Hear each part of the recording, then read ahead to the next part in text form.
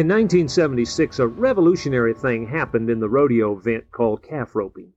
A 21-year-old lanky cowboy by the name of Roy Cooper jumped off the right side of his horse, ran down the rope, flanked and tied the calf faster than anyone ever had before. To those who watch rodeo nowadays, that sounds like the normal routine. Everyone on a circuit does it that way. But that wasn't true in 1976.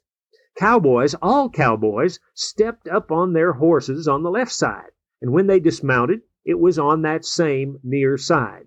That's the way horses were trained for a couple hundred years, and no one would have ever tried anything else. The right side of the horse is called the off side of the horse, or the Indian side. Most all Indian tribes train their horses to be mounted from that right side. I figure the simplest explanation is that for a cowboy carrying a revolver or a musket or a rifle in his right hand, it was easier to mount from the left side, while the Indian warrior carrying his bow in his left hand would rather mount from the right side. There isn't a correct side to mount or dismount. It all depends on how the animal was trained. It seems to me that sometimes as Christians we spend too much time arguing which is the right and wrong way to mount a horse.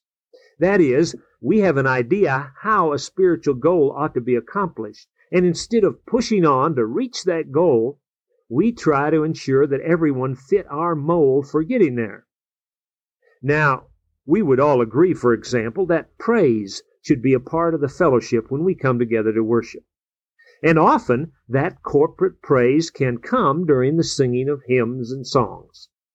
But we spend long hours debating whether songs should be sung seated or standing with raising your hands, or with no musical accompaniment, or with only organ and piano, or with drums and electric guitars.